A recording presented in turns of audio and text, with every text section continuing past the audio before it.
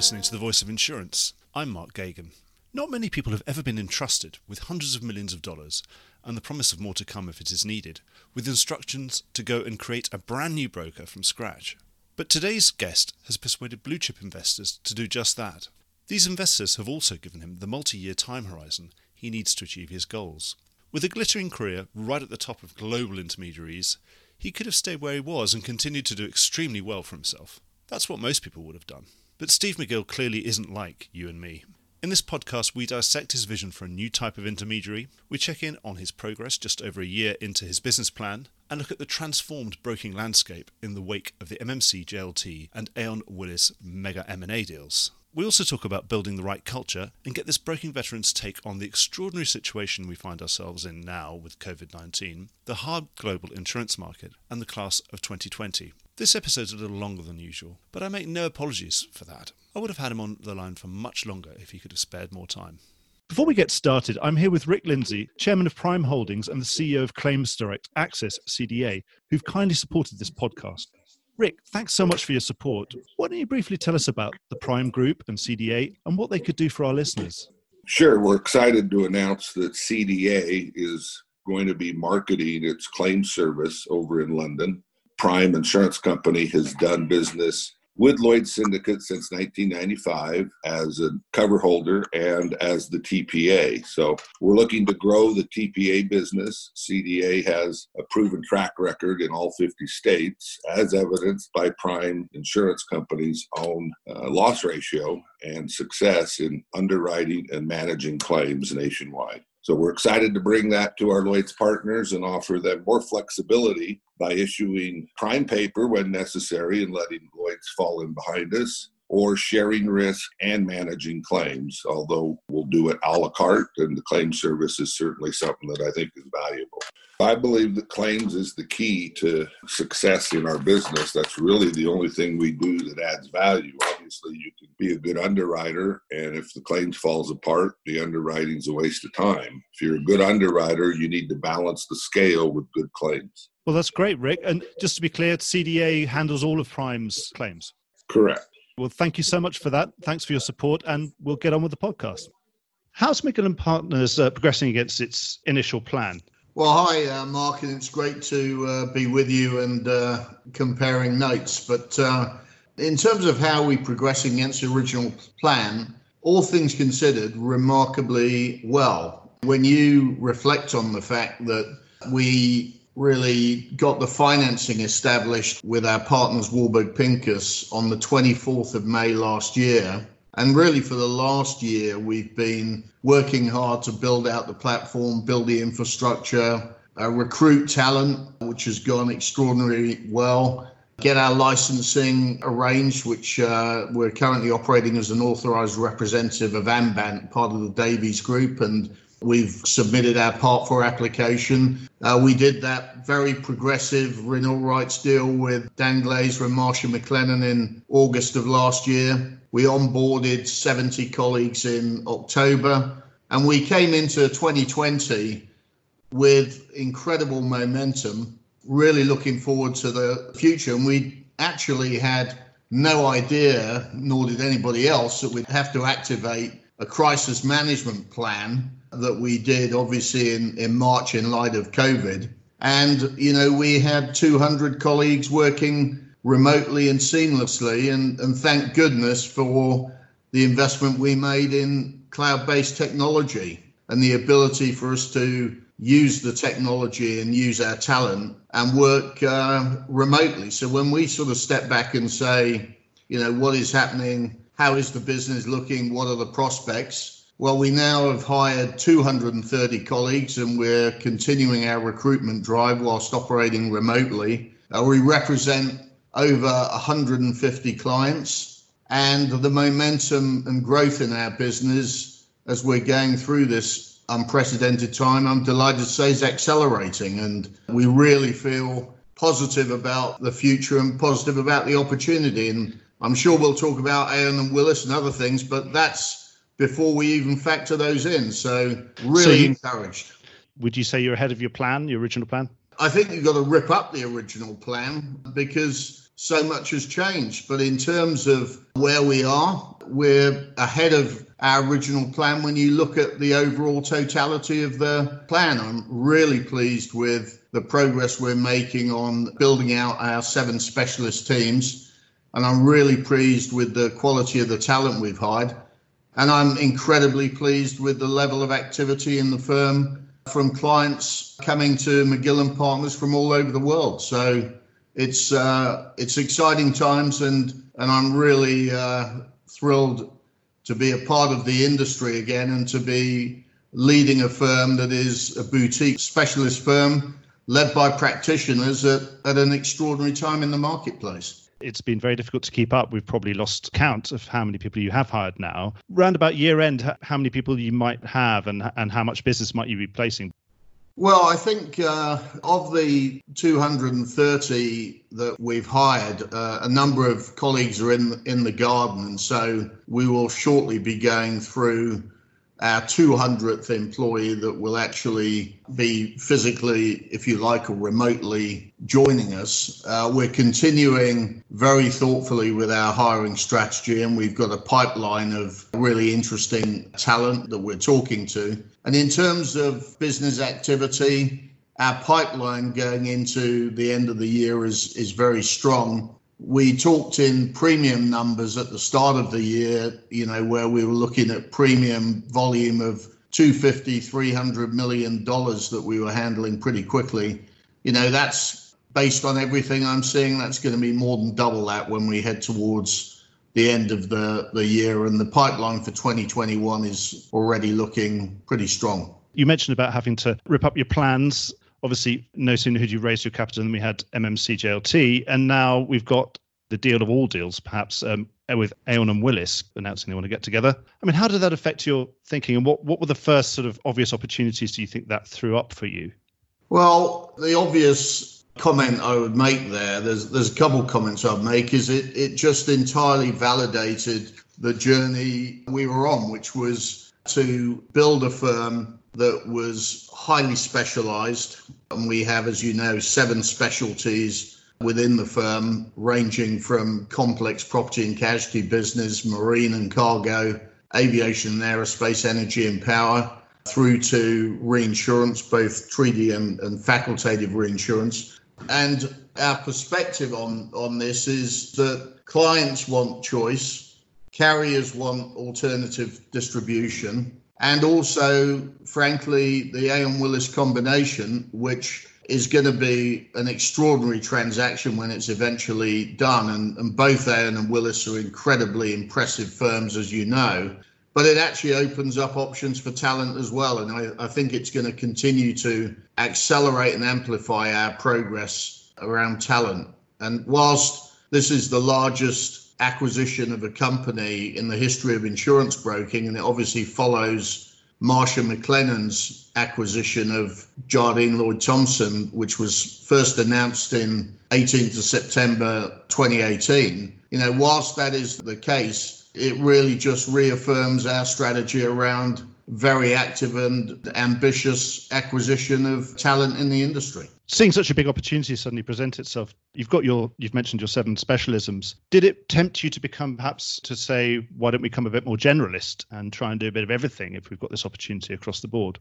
Quite the reverse, actually, Mark. It just reaffirmed the importance of having a specialist strategy, not a generalist strategy. And, I think one of the really impressive features about Aon and Marsh & McLennan, and of course Willis, is the breadth of capabilities that they have as organizations when they're thinking about serving clients. And I think trying to compete against that breadth of capability by just being a smaller version of a firm like that, it's an interesting strategy, but it's one that we certainly didn't want to pursue, because we felt actually going narrow and deep in terms of expertise and capability around specialties was much more compelling. And frankly, that was borne out by, I'd highlight 2 other features there. One was we did extensive client interviews and carrier interviews as we were looking to build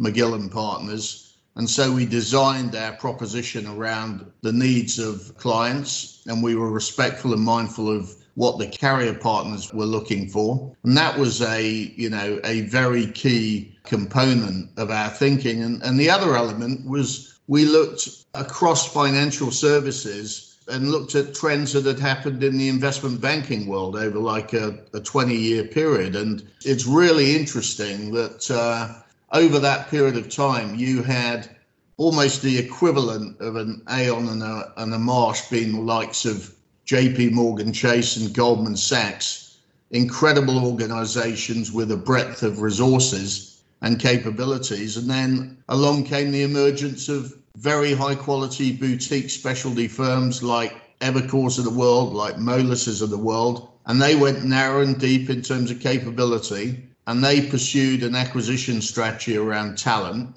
And they built very successful businesses. And today, if you look at the market share in the investment banking world of boutiques, it's 36% of the entire business. So I hope that we actually can be a catalyst for change in the broking industry, and also a really interesting alternative and complementary choice for clients, and an alternative and complementary access point for all the all-important carriers in the marketplace. Right, Steve, you're doing direct specialty, wholesale and reinsurance. What sort of split is that of your business between those three at the moment? And how's that likely to change now that you're picking up these new opportunities?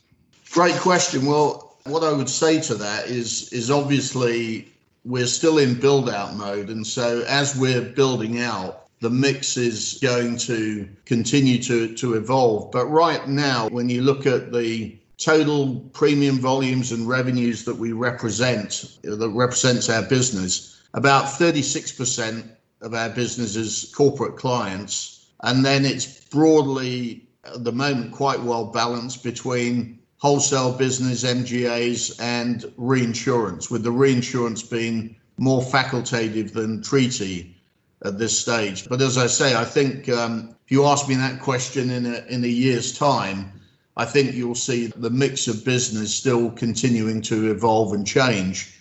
But what I would say is it's an incredibly diversified portfolio of business, not just in terms of whether it's wholesale, reinsurance, or direct corporate clients, but it's quite diverse in terms of geography. We've got business coming in from, I'm delighted to say, from all over the world. In a recent interview, you said that people still underestimate the importance of relationships in broking. Do you think, and obviously big brokers try and do the opposite. They try and institutionalize business and make it a Marsh account, an Aon account, a Willis account, and so that it's less important that it's not portable via the brokers that place it. Do you think that large brokers ever can truly institutionalize business, or do you think it'll always be available to a broker like yourself? I think the clients really, when it comes right down to it, and especially in the area we're in, which is specialist business and mainly for larger, more complex clients, it really does, when you're thinking about focusing on the transaction, the placement, the design and structuring of an insurance and reinsurance program, to a large extent, it actually comes down to the quality of the talent that's in the firm. And, I've been very public in saying that the assets of the firm are the people in it. And certainly from the very early start of McGill and Partners, and we're still you could argue we're still only months in from really beginning to fully operate. The visibility that we have with clients, the opportunities we have with clients and very major clients is pretty significant. And it's quite clear to us that clients are actually going to where the expertise resides. And that's particularly true in this market environment. Now, I'm highly respectful of the Aons and Marshes. They have networks of offices. They have deep resources that they can reach into. But in terms of where we're looking to compete, which is around the structuring and placing of the most effective risk transfer deals in the market, clients are looking to us as a very viable alternative, and that is down to the people. And the other dynamic on the people is you then need to make sure that you have a culture that actually attracts the right colleagues to the firm who are prepared to work as part of a team. And so you still have an institutionalized business in a funny way, but it's based on the quality of the talent and the culture of the firm and the focus that we have on serving clients with world-class needs. And I couldn't be more proud of the colleagues in the firm, and I couldn't be more proud of how we're actually serving clients at this incredibly difficult time. Relationships and talent are really key. And how do you stop yourself becoming a hostage to that talent, threatening to leave and go and work somewhere else? Well, again, the assets of the firm are the people in the firm. And I firmly believe, especially in this industry, great firms focus on attracting and retaining talent. And our people are our absolute priority. And, that's why we have, for example, a colleague value proposition that is unlike anything else in the industry. And it's a contract of trust between us and our colleagues. As you know, it was quite extraordinary that we put this contract of trust in place before we even knew COVID was around the corner. But it was basically saying if colleagues want to work remotely, they're free to do it. There are no defined working hours. There are no defined holidays. And we had very progressive arrangements when it came to things like maternity and paternity leave. And so, it's important to have a colleague value proposition that is compelling. But beyond that, it's also important to have values and culture in a firm that actually attract people and retain people. And, we're never going to be complacent about this. We're proud to be a destination for talent. The extraordinary thing about the recruitment that we've done, which has been extensive, is that our hit rate with colleagues that we've approached has been over 90% in the industry. And I think that's because the model, the approach, practitioner-led business, high degree of focus, high degree of specialization, and an environment where we're saying all the colleagues are shareholders in the firm, and we have a team-based culture, and we don't want to actually have people who could contaminate that culture joining the firm. I think this has been a magnet for talent. And as I say, we've got to keep working at it. But I believe that as we drive our growth going forward, we're going to continue to grow our talent very successfully out into the future. So if I'm right in saying that, so you're looking for the right sort of talent, the sort of talent, not the sort of talent that is unlikely to threaten to walk out the door, or the sort of talent that sort of feels it owns an account and sort of is more like a mercenary perhaps. So you're looking for people who want to build a business with you, who are talented, but at the same time want to work in a team. Is that right? Sort of that you really don't want the sort of people who are sort of in 1 year and bring you lots of income, but then will threaten to walk out tomorrow and they'll end up owning all the economics of that account anyway. Not only do we not want them, but we've not even wanted to interview them. And they don't fit our culture. One of the exciting things about the senior leadership of this firm, including my colleague John Lloyd and Stephen Cross, who's in the firm, and Carl Hennessy, is, one of the driving forces of doing what we're doing is actually building a firm that is progressive, that is forward-looking, and that's a firm that's built for the next generation of leaders. And we absolutely believe it is essential that you work with like-minded colleagues who genuinely think about what is in the best interests of the company and the firm, and not colleagues where it's all about the individual, where they start talking about it's my account or my business or I am doing this or I'm doing that. It's teamwork. It's us. It's we. We're in this together. And I've said to our team on regular webinars that we're doing once every 2 weeks, I'm doing it, and teams are doing it every week within the business, the specialty teams. But I've said, we are a team. We've gone into this together. We're coming out of it together, and we're going to come out of it stronger. We're going to have challenges along the way, but this is all about how we build a business for the future. And you do that through making sure you hire the right people, and those people really want to be genuinely part of a team-based culture. Steve, talking about culture, do you think the McGill partners culture could ever countenance something like across the board pay cuts that we've seen? Well, I actually don't see. I found that the decision you're obviously referring to, the recent decision of Aon to adopt pay cuts for their staff. And, I have to say, from our standpoint, we're a growth company. We're on the recruitment drive. We want to absolutely motivate our staff and our colleagues. And cutting pay at this stage is not the way we would even remotely think about going about motivating our colleagues to serve our clients. And as far as I'm concerned, and in fairness, I do believe the position that Aon have taken is around, it's a temporary decision. I believe they've made that public. And I know how colleagues at Aon operate. I've worked there for 12 years. I know the leadership, and I know that must have been an incredibly difficult decision. But as far as, Aon were concerned, they said that was the decision they made to enable them to serve clients. The decisions we make to enable McGill and Partners to serve clients is continuing to motivate our staff, continuing to recruit talent, and actually looking to not just the short term of this really unfortunate, unprecedented crisis, but look to the long term. And quite frankly, we're really fortunate that we're a private company, that we've got no debt, that we have substantial capital backing from a wonderful partner in Warburg Pincus, and we're growing rapidly. So our focus is very much on how we actually look to build our business over the long term, and our emphasis is on that. And we remain excited, as I've said, about the opportunities ahead of us. Well, Steve, within your growth story, you've chosen to build a greenfield broker from scratch. Are there any circumstances under which you might consider M&A of some kind?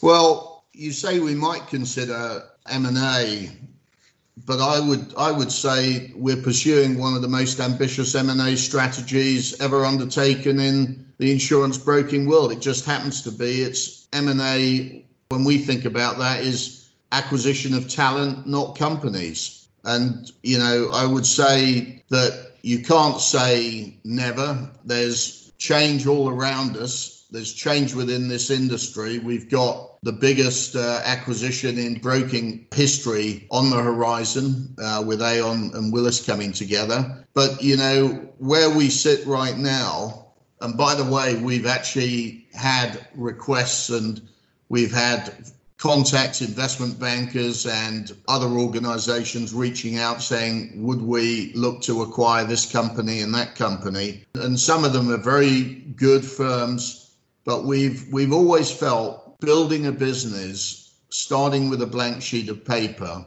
and actually building it around talent, around no legacy systems, and building a culture from the talent that we recruit is a really interesting opportunity. And it's very counterintuitive, but the early signs of what we're doing, I'd say, are incredibly positive. And so our position is we're acquiring aggressively, but it happens to be around talent, not companies. You've got a greenfield broker. You mentioned at the beginning about having, be able to work in the cloud. So you've got no legacy. How much of an operating cost advantage does that give you over incumbent legacy brokers? Well, to be honest, it's pretty hard to cost this out, but there's clearly a material cost advantage if you don't have legacy systems, unreconciled accounting items that often is measured in hundreds of thousands of items, and you've got to employ lots of people to reconcile these items, and you've got sort of runoff in areas like claims, for example, often which when the brokers were representing those clients, they weren't actually providing for revenue to cover the runoff of those claims. So the cost advantage of actually not having any legacy systems is, I would think, pretty substantial. Couldn't tell you what it is in dollars or cents, but I do think there's a couple other elements that I'd highlight. There's the competitive advantage of building something from scratch and actually taking what works from the prior experience of all the colleagues that are joining the firm. And we've got, as I've said, we've got over, 230 hired. A number are still in the garden. But this is from 26 different firms. Many colleagues who've been long-standing and experienced practitioners in the industry, and actually taking the experiences of what they were doing and saying, well, what has actually worked in your prior lives and what can we amplify? What hasn't worked and what do we actually try and eliminate so that we make things more efficient?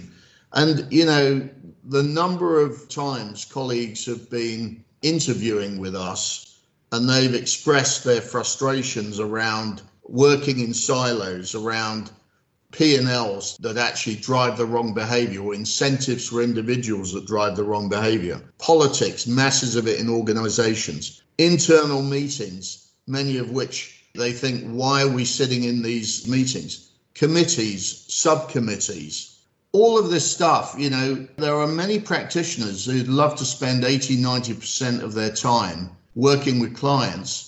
Many of them were spending sort of 30 or 40% of their time with clients because they were bogged down with a lot of internal stuff. Now, there's some things that are incredibly important that you've got to be right on top of. Compliance is critically important. It's a highly regulated industry. We want to make sure our colleagues operate in a very, very effective way. But there's lots of learnings that can give us a competitive advantage as a business from colleagues that have joined the firm, and we're still learning, we're still evolving our approach. And as well as that, you build a culture from the combination of 26 different firms, and you say, what is the best thing we can be doing going forward when it comes to culture? You combine culture, competitive advantage with the cost advantages of no legacy systems. Now you've got something that is a differential that is really substantial and really powerful. I remember when at launch you mentioned about being able to return some of the surplus economics of the value chain to the direct customer. Now that you're fully operating, on average, how much of that surplus economics have you been able to offer back to customers? Well, the amazing thing is we've been building out our proposition, our client value proposition, and at the same time we've been doing, wholesale business, reinsurance business, MGA business. We're actually just beginning to put our corporate client value proposition in front of clients and go through this and articulate it. So it's very early days, but what I would say to you is talking to clients about what we are doing in terms of capturing value through the entire value chain in an open, transparent and unconflicted way and sharing it with clients is it's a proposition that really excites them. Frankly, it was a proposition that came out of the client interviews we did before we built the business. So we knew it would be very receptive to them. But I think if you just look at some of the numbers, when you turn to London and you say, and John Neal in discussing the Lloyd's Blueprint has been very vocal on this, 40% of the premium goes in costs. That's both underwriting expenses, but also distribution costs. And you look at that and you look at the complexity of the value chain and you say, well, how much of that cost is what you would consider surplus economics? And we put it as a range between 5 to 20%. Depends on the complexity of the account, depends on the line of business. So it's quite a material number. And the important thing is to work out how that cost is shared between the carriers who are at the end of the day underwriting the risks, the brokers who are providing the intermediate services, and the clients.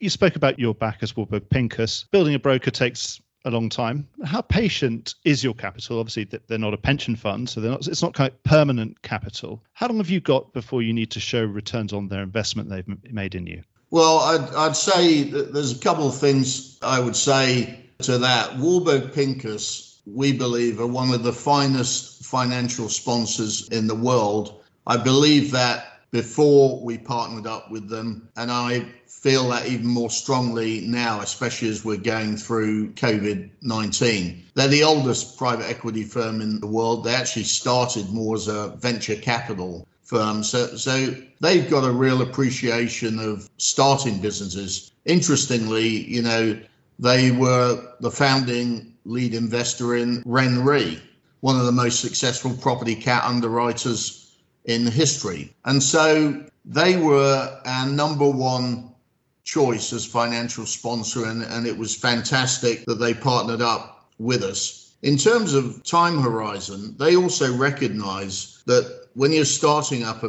business, the time horizon is not measured in 3 to 5 years. It's more measured in 5 to 10 and more like sort of 7 to 10 years. I actually believe their investment in RenRe, they came out of their investment in RenRe after 9 years. So they are genuinely long-term in their approach. What I would say in terms of the capital that we have available to deploy, based on our current progress, we don't expect we're going to need to deploy anywhere near the amount of capital we have available. And secondly, we're making really good progress as a firm financially, even through this crisis. And I believe that the returns that we're going to get are going to be sooner than we budgeted. Let's put it that way. I don't want to go into details, but we're very pleased with the progress we're making, both in terms of talent recruitment. We're pleased with the progress we're making in terms of delivering against our plans. And we're very pleased with having partnered up with Warburg Pincus and working together with them to capture the opportunities as we look out to the future.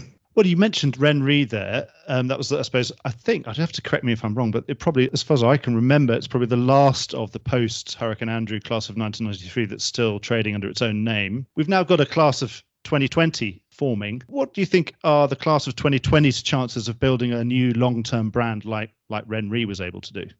Well, it's going to be really interesting to see how the class of 2020 comes together, what their purpose is, what their vision is, whether they do what RenRe did, which was, again, really interesting, specialized around expertise in particularly property cat reinsurance, and surrounded themselves, which I keep coming back to, with really talented expertise. Whether it's on the broking side or the underwriting side, it does come back to, do you actually have around you the talent who are able to navigate through the challenges that we're going to face beyond 2020 into 2021 and beyond, and actually build a business and deliver the returns that investors would like? And I would say that as you look out to the future, just like with the class of insurers post-Hurricane Andrew, post-9/11,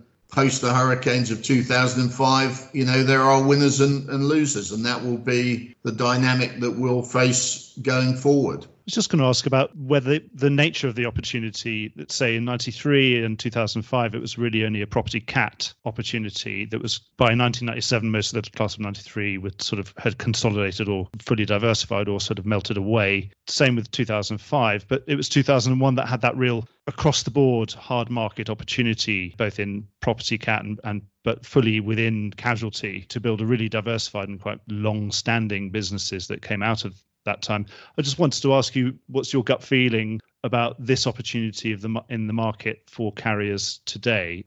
Well, I think it is. I think the opportunity, unlike some of the previous opportunities, are more broad-based geographically, and they're more broad-based when it comes to the different lines of business. And, when you step back and look at the fact that from an underwriting loss standpoint, very senior figures in the industry, whether it's Evan Greenberg of Chubb or John Neal of Lloyd's, are talking about, losses in the 100 billion plus range before you factor in investment losses. That is the biggest non-life loss in the history of insurance. And it has impacted, this loss And COVID-19, obviously, it's impacted the entire world. It's impacted every segment of business. And so I think when you narrow it down to our universe of insurance and reinsurance, underwriting and broking, and you say, well, what is the opportunity? Well, I think the opportunity is global. And I think the opportunity goes across many classes of insurance, whether it's property insurance, whether it's casualty, whether it's D&O.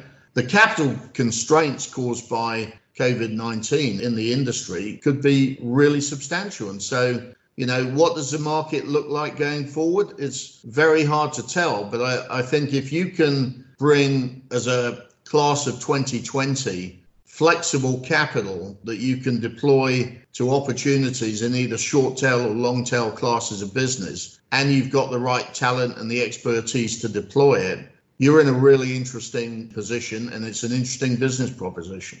Has the COVID-19 pandemic enhanced or worsened the insurance industry's global standing? How have we done, do you think? I think, if I'm honest, it's too early to tell. I just referenced $100 billion of claims that is going through the industry. Now, if $100 billion of claims, which is the biggest loss ever in the history of non-life insurance, gets paid efficiently, I would think there'd be a lot of clients out there who would actually be quite pleased with the way the industry has responded. When you actually then step down from there and you look at what is happening, around the world, you've had auto insurers in the US, for example, firms like Geico and Progressive, who were very quick to return premiums to clients when COVID-19 hit, because obviously they weren't driving their vehicles around. And I think Admiral did the same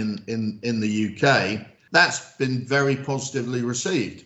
Then, on the other hand, you see small businesses who've had what they believe to be legitimate claims that they're claiming for pandemic insurance. And you've had a cross-section of underwriters who've said, actually, this isn't covered. And we know in the UK here, we're right in the middle of that dynamic right now. So I think this is market's going to take time to play out. And I don't think it's necessarily fair to give a mark to the industry right now. But I hope the industry, when we come through this and we look back on everything that has happened, I hope the industry is going to be positively viewed, not just for what it's done in this situation, but actually for how it's beginning to think about sort of planning for the future around other events of this nature going forward.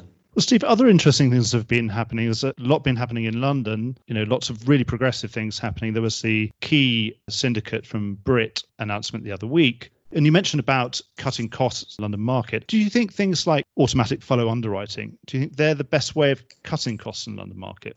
I think it is one way of actually being more efficient. And it's an important development, I would say. When you think about leadership and followership in London, it's like you talk to underwriters, Lloyd's underwriters, and virtually all of them say they're leaders in something. And I can't believe that is absolutely accurate if you actually get down and analyze every single syndicate, what they're doing and how they're doing it. Do they really have the technical expertise to lead? And I think the ambition that John Neal has to separate true leadership from followership is to be applauded, frankly. As you know, when I was at Aon with the team, we developed controversially in 2013 the Berkshire Hathaway sidecar, which was providing automatic follow capacity to support the marketplace. And then there was obviously the Aon client treaty, which was very successfully done.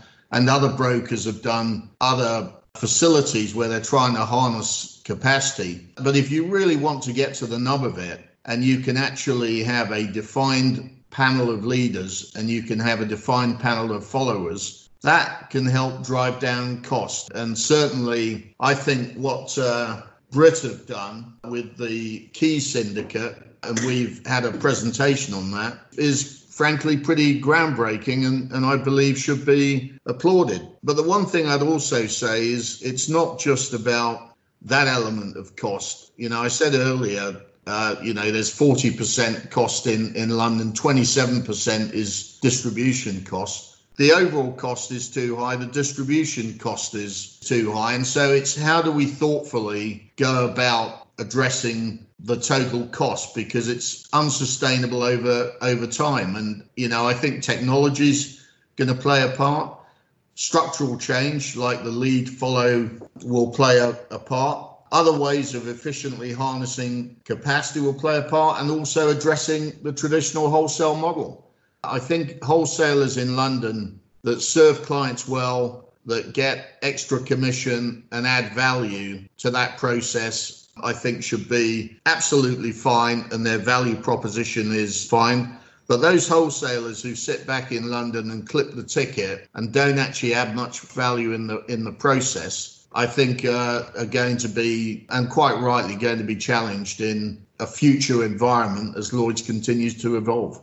Out of the blueprint, there's lots of interesting new ideas. This is the blueprint at Lloyd's for different ways of bringing capital in. Do you think in this hard market, do you think it's going to be the making of some of those new sources of capital, things like insurance derivatives and that sort of thing? I think it's still an evolving picture, Mark. So I'd say it's too early to tell. What I would say, though, is as I look at the market, I think there's a lot of demand for actually back to basics underwriting, doing good quality underwriting with insurance and reinsurance capital.